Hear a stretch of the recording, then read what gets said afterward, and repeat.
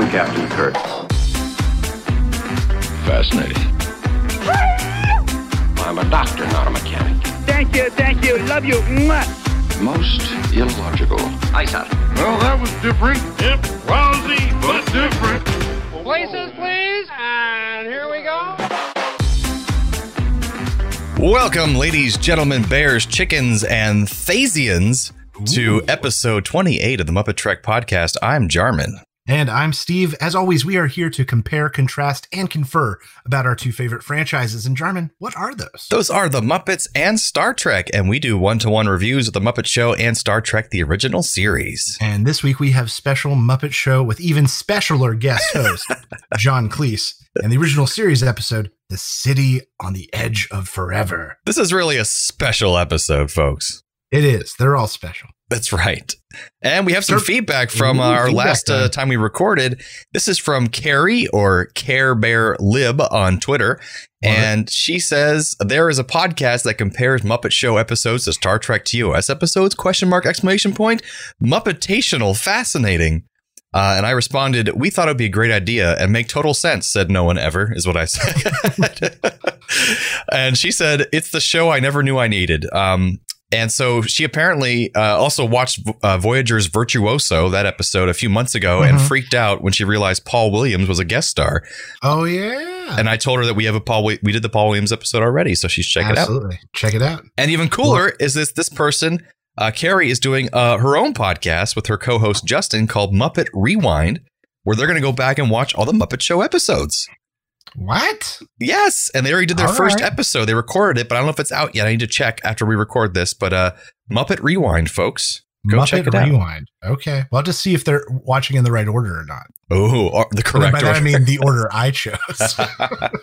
Our arbitrary British UK we're just release stuck order. with it now. Like, we're doing it by British release, whether it was released first or not. Whether it makes sense or not. That's how we started this Trek. That's how we're going to end it. Oh, Trek. Good job. Oh, but they are a competition now, so actually don't listen to that show. Go to hell. I'm just kidding. We'll have you on soon. It'll be lovely. It'll be great. We should collaborate in the future. It'll be fantastic. So this week on The Muppet Show, we have special guest star John Cleese. Who the hell is John Cleese? Well, it's John Cleese. Aside from his humble beginnings as a founding member of one of the greatest gatherings of comedic talent in history and status as a comedy icon, you likely don't know him from anything. I'm just kidding. He was in films like A Fish Called Wanda, all the Monty Python movies, and The Adventures of Pluto Nash. You had to include that one. If you look at his IMDb, it has had some truly high highs and some very low lows. He'll take a paycheck where he can get it. He's always working. It's a mile long. He has said in interviews he's been divorced so many times he has to keep working no matter what because he's lost so much money.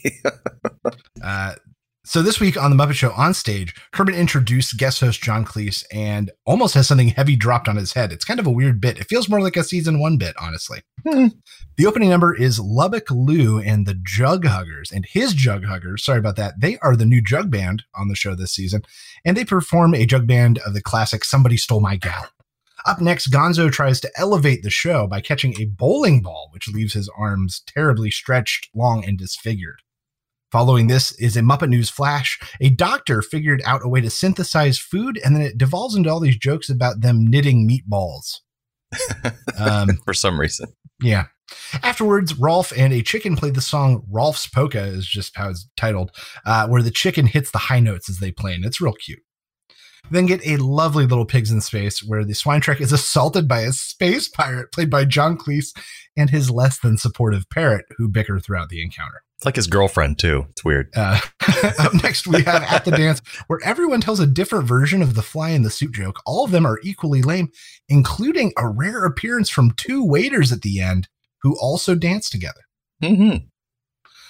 Following, we get a musical number with a pregnant and wedding dress clad Miss Piggy singing Waiting at the Church, the story of a trusting woman who was left at the altar by a terrible married man.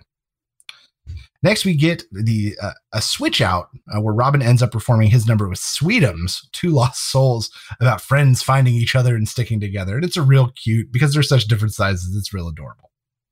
We then find ourselves on the planet Coosbane, where Kermit introduces a creature in a jar called a spooble.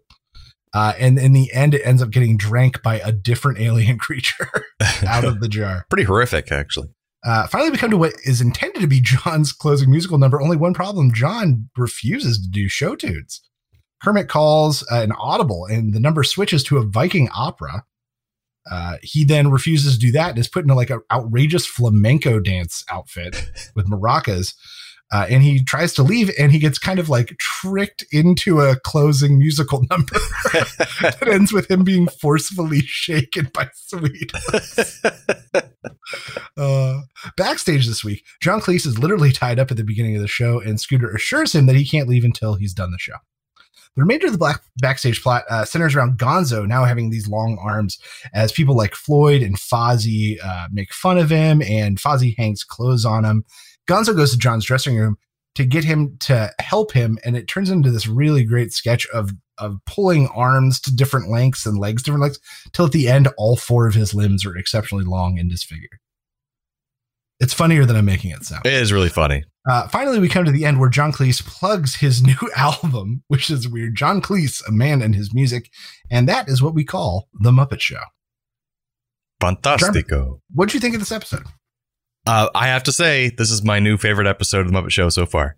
Wow. Okay. Yeah. Even more than Pete Ustinov. Even more than Peter Ustinov, because I think, because like, even though Peter Ustinov was such a great, he worked so well with the Muppets, John Cleese was a great foil to the Muppets, because he plays that straight, stiff upper lip British guy so well, and he never broke character. He was totally like straight faced and just like, and just there the whole time. It was so funny. I think he probably helped with a lot of the writing, it felt like, too.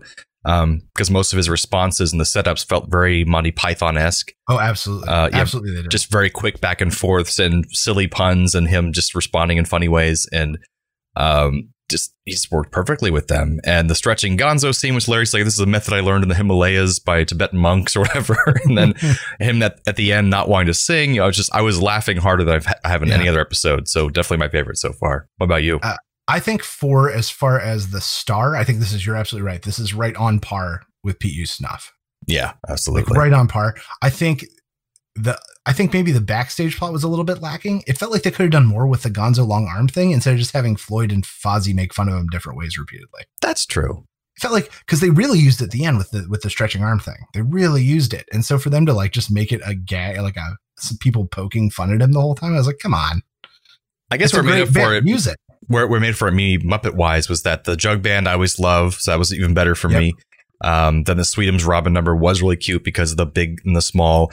And then just how they all came together as Muppets to like force this, stiff British man, just like, you're going to perform with us. You're going to sing this damn song. And it was so funny. In the outfit at the end with his arms being forcefully shaken as he shakes maracas. And he looks so pissed off.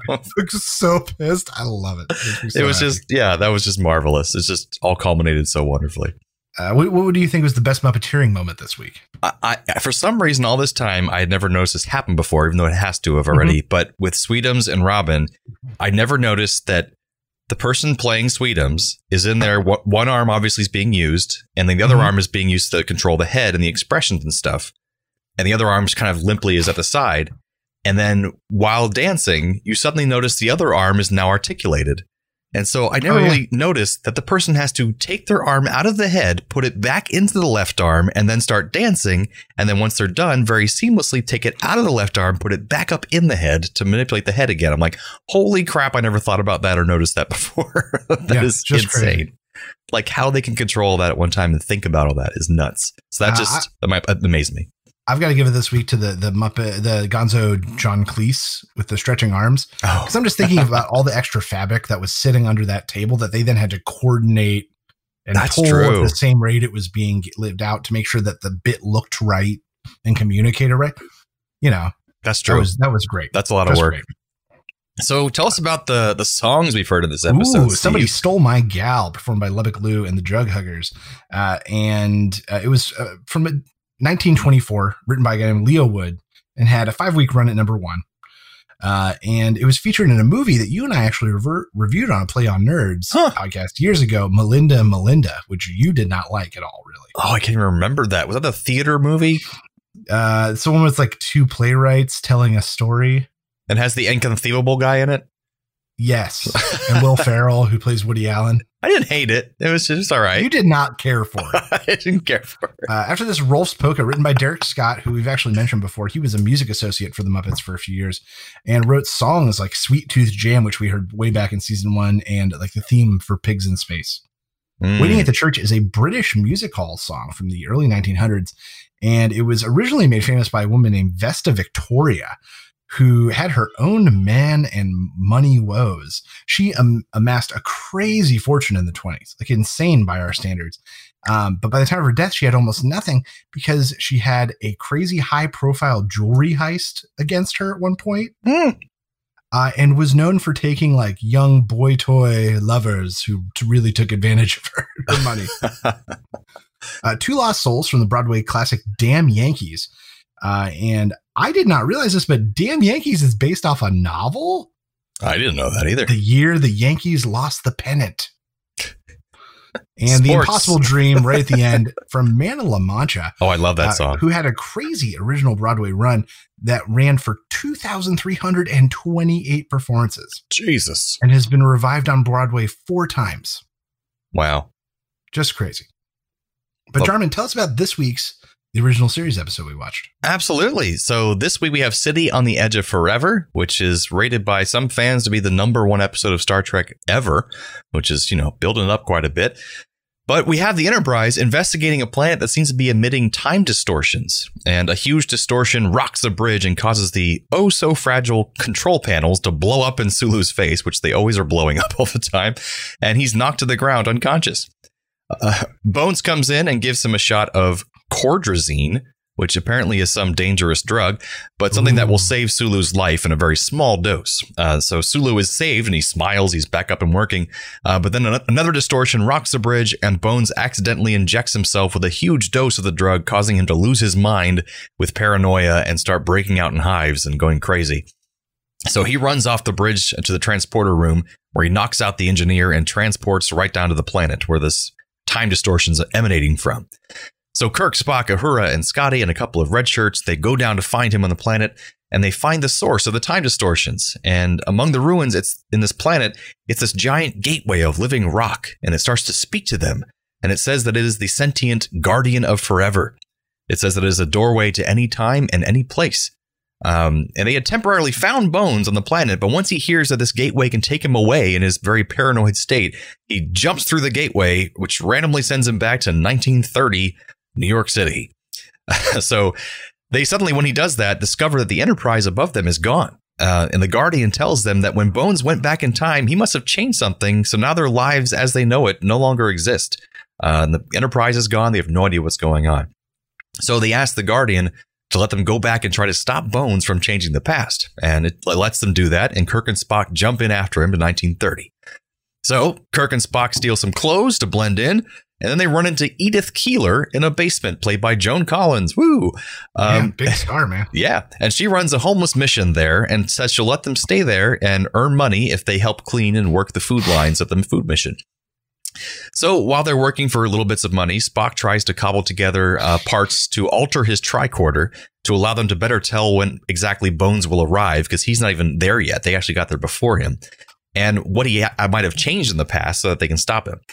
So while Spock is working to save history, Kirk just gets busy falling in love with Edith Keeler, as he usually does. Yeah.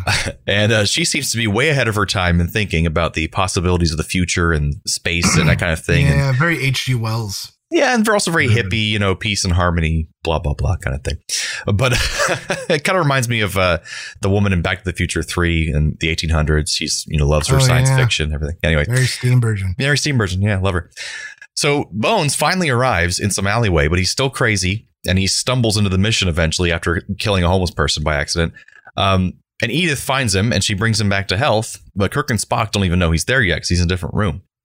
So Spock finally finishes altering his tricorder so he can find out what happened, and he figures out that if Edith Keeler survives, she starts this pacifist movement, and then we get into World War II too late, and the Nazis win everything. So it must be her that brought them to this point in time. She's kind of a focal point. And somehow Bones being here saves her life, and they must not allow that to happen. Otherwise, World War II goes off course and we never have the Enterprise or Federation. Right. So this is very depressing to Kirk because he's now fallen in love with Edith. So He has to die. yeah, she has to die. The famous line from Spock. So Keith, I mixed Kirk and Edith together for Keith. Keith, that's their couple name.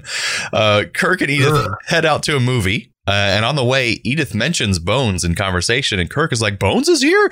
So he's like, wait here. And he runs back across the street to go to the mission to tell Spock. But then Bones and Spock come out. They all hug. They're like, hey, you're here. And Edith is all happy and wants to go join them. And so she crosses the street and a truck is steaming towards her. And Kirk stops himself from saving her in pain and anguish. And he has to stop Bones from saving her as well. And the truck runs her over. Oh, and it's so sad. And Bones is pissed off because he stopped him. But he's like, trust me, you don't understand. They go back to the portal. History's now fixed. The Guardian says, many such journeys are possible. And Kirk just says, let's get the hell out of here. And that's the end of the episode. So, Steve, what did you think of Sitting on the Edge of Forever? I think all those Star Trek fans are wrong. I feel like I have watched many episodes that are far better than this one so far. Really? The premise was so confused. So this is how I knew it was going to be bad. So normally in Star Trek, the bigger and crazier the premise is, the quicker they brush over it. That's true. They're like, oh yeah, that's just a fact that when you go backwards around the sun twice, you turn into an egg. All right, let's live in that reality. When it was like 15 minutes, like 10 minutes in, they hadn't even traveled back in time yet. I was like, oh no, they're really trying to take us through this one. This is going to be bad. And I was right. There was nothing happened. You're right. It was all full of just Shatner doing lovely little walks and doing deep eye staring. There was not enough plot or direct conflict on the planet to make it worth the episode. Interesting. That's honestly my take. I can think of many other episodes that I find much more enjoyable than this one. I think what maybe some fans like about it, and what I kind of like about it, is that you get to live with Kirk and Spock in this time period for a while and see what they'd have to do if they had to just blend in for a while, not really just try to stay out of the limelight and not get noticed, and it's kind of interesting to watch them do that. But I see what you mean, how there's not like any direct conflict happening during that time period. But right. But if all it would take is them appearing and some pesky local sheriff who doesn't like new people in town causing trouble. Yeah. And he arrests Kirk. And just some other force to drive it a little bit. Well, that kind of happened when they went back in time to that Air Force base or whatever. Right. Yeah. There was like conflict the whole time. Yeah. That being said, the time travel there, that was one of those ones where maybe this one they took us too much through it, but that one it was like, wait, what happened? So did he beam back in the exact time and place, or did his consciousness, like that one we literally couldn't figure out how they oh yeah, they put the pilot back. Yeah, this is a magic talking portal to go anywhere in time, I guess. Yeah, watching this again, I haven't seen it in a while. I didn't realize it took that long for them to go back in time in the episode. I assume most of the episode was in the past, but no, like maybe half of it or something, or maybe a third of it was in the future. Yeah, but it just didn't. Yeah, sure, it's a good episode. Why not? But it's not a bad episode. For so many people to agree that it's like the best one, I'm like, did we watch the same thing? I don't even think it's the best episode of the original series, but it's definitely not the best episode of all of Star Trek. There's better Next Generation, better Deep Space Nine episodes than this. So I think that's kind of crazy. But I think it's a very good quality episode. I love episodes just take you off of random paper mache planets and off of the, just the Enterprise. So I think that's kind of neat in itself. I don't know. And maybe I'll appreciate this more because there is not a lot of this kind of stuff in Star Trek. Like we went down to a Wild West town kind of stuff. It's one in every 7 episodes. So not that much. Yeah. Just realistically. It's true. It's just the backlots they could schedule. I recognize it's always Wild West. That's how Hollywood worked. I get it. But I don't get it. Whereas this set was actually Mayberry. Oh, okay. There's actually, they found that out because the Floyd's barbershop right there is the same barbershop. Desilu Studios. Yeah. So they had to actually schedule around episodes of, what do you call it? Andy Griffith Show. Nice. So yeah, it's interesting. Well, Jordan, do we have some factoids? We do. So, yeah, send us your hate mail, folks, for that. For Steve not being on board. But my girlfriend actually watched it. She has not seen much Star Trek, and she really enjoyed the episode. So that's just putting that out there. All right, so trivia. When William Shatner and Joan Collins are walking together in the street, they pass in front of a shop with the name Floyd's Barbershop. I already talked about that. Mayberry, love it. Yep. Gene Roddenberry apparently denied Harlan Ellison's pseudonym request. Now, we should get some backstory here. Harlan Ellison was a big-time sci-fi writer at the time, only in his late 30s, actually, who went on to die, I think, only 2 years ago. But he was actually writing this episode. They were very excited about having a popular science fiction writer to write the episode, but he apparently hated how it was turning out. So he wanted his name taken off of it. But Gene Roddenberry had a power to refuse that, say, no, we're putting your name on it. Yeah. And actually had several people rewrote it in that time, including Gene L. Kuhn, the producer, and then finally DC Fontana, who's a big time writer of Star Trek, and she rewrote most of it, actually. And only 2 lines survived from the original Harlan Ellison teleplay, which was, "Since before your sun burned hot in space, since before your race was born, time has resumed its shape." Those are only 2 lines that are from him. Nice. I mean, if you're going to keep 2, those are the ones. Those are the ones. And this is the most expensive episode to have ever been filmed with the original series, besides the pilots, where they actually had to build all the sets initially, right. Which was $245,000. That's a lot of money back then. Yeah. So, Gene L. Kuhn was responsible for the comedic episodes of parts of the episode, which were mostly racist, like the rice picker scene. Harlan Ellison apparently hated those parts, so that's good on his part. The footage seen through the portal as time's quickly going through the portal were all scenes lifted from Paramount Films that they had rights to, which is kind of funny. And for the last thing, Harlan Ellison originally said he wanted the architecture of the city they find there to be covered with strange runes, but they misheard him and thought he said ruins. So that's why there's the whole planet's in ruins, like with, ruined architecture and stuff. So I thought that was funny, but he's like, actually, that looks pretty good. But I wanted runes, not ruins. That's pretty good, though. Yeah. High fives. Yeah. So that's pretty much how that worked out. So we have any Trek connection, Muppet connections this week? Oh, boy, do I. In a 711-page economic report released in 2019 by the Trump administration, a credit page that is typically reserved for interns included some famous names, including John Cleese and Captain Janeway. What the hell? Yeah, so John Cleese and Captain Janeway are both on the credits page for the 2019 economic report. That makes sense. Yeah. Intern pranks. Ian Ray, who has worked on Star Trek The Next Generation, he is tall and lanky and often appears in prosthetics or as an alien, also acts as a body double for tall, lanky actors, including John Cleese at one point. Wonderful. John Cleese was in the movie Rat Race, which featured Whoopi Goldberg, who later played Guinan on The Next Generation. And Joan Collins, who played Edith Keeler, right?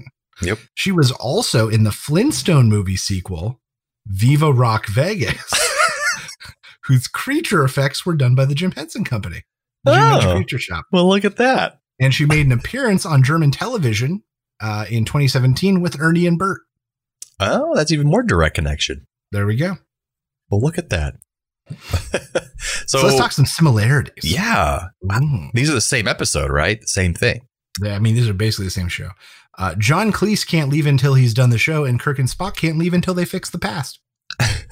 The Muppet Newsflash talks about a food shortage, and Edith Keeler talks about how they will solve food shortages in the future.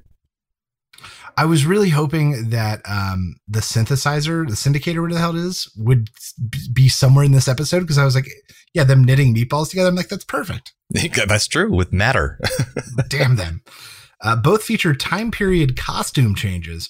Kirk and Spock into their 30s garb and Cleese into a Viking. And related to that, Fozzie uses Gonzo's arm as a clothesline. And clotheslines also get a big guest spot on the City of the Edge of Forever as they take the clothes off the clothesline. That's right. That's all I've got. And also, the Koozebane jar of liquid is a strange being on a strange planet that we've never encountered before, just like the Guardian on the planet of the Edge of Forever. Okay. I like that. Yeah, it all makes sense. Oh, no. Oh, God. What's that noise? The inertial dampeners. So this is part of the show, the Transporter Malfunction, where we transport one character from one episode to the other episode for no reason. So what you got for us, Steve? So from Trek to Muppet this week, I've got the hobo stealing the milk, coming over, and he drinks the spooble out of the jar. So the interview would end with like him wandering and be like, "Anyone gonna have this?" No. And then he disintegrates from eating it or something. Yeah. I would love for John Cleese to transport over to play Bones, because he would be so great in those hysterical moments, like when he's going nuts. Assassins! But also really good when he calms down and is really coy and incredulous with Edith Keeler. I think he'd be really good at that. From the Muppets to Trek, I've got the Jug Huggers coming and replacing all the hobos at the mission, just because they have a very similar visual look. That I had the homeless guys in the mission going over to become the Jug Band. I was like, that's obscure. Steve will never do that. You're right. I didn't. Damn, we did the opposite. They just transported into each other. It was great. It worked out perfectly. Right. All right, so I guess that about does it for the episode 28 of the Muppet Trek podcast. Join us next time for The Muppet Show with special guest Nancy Walker. And original series episode, the last of season 1, Operation Annihilate. So from the lovers, the dreamers, and us, live long and prosper, everyone. Thanks for listening to the Muppet Trek podcast. Be sure to follow us on social media on Facebook and Twitter. Subscribe to us on Apple Podcasts, YouTube, Spotify, or your favorite podcast platform. This podcast has been brought to you by A Play on Nerds.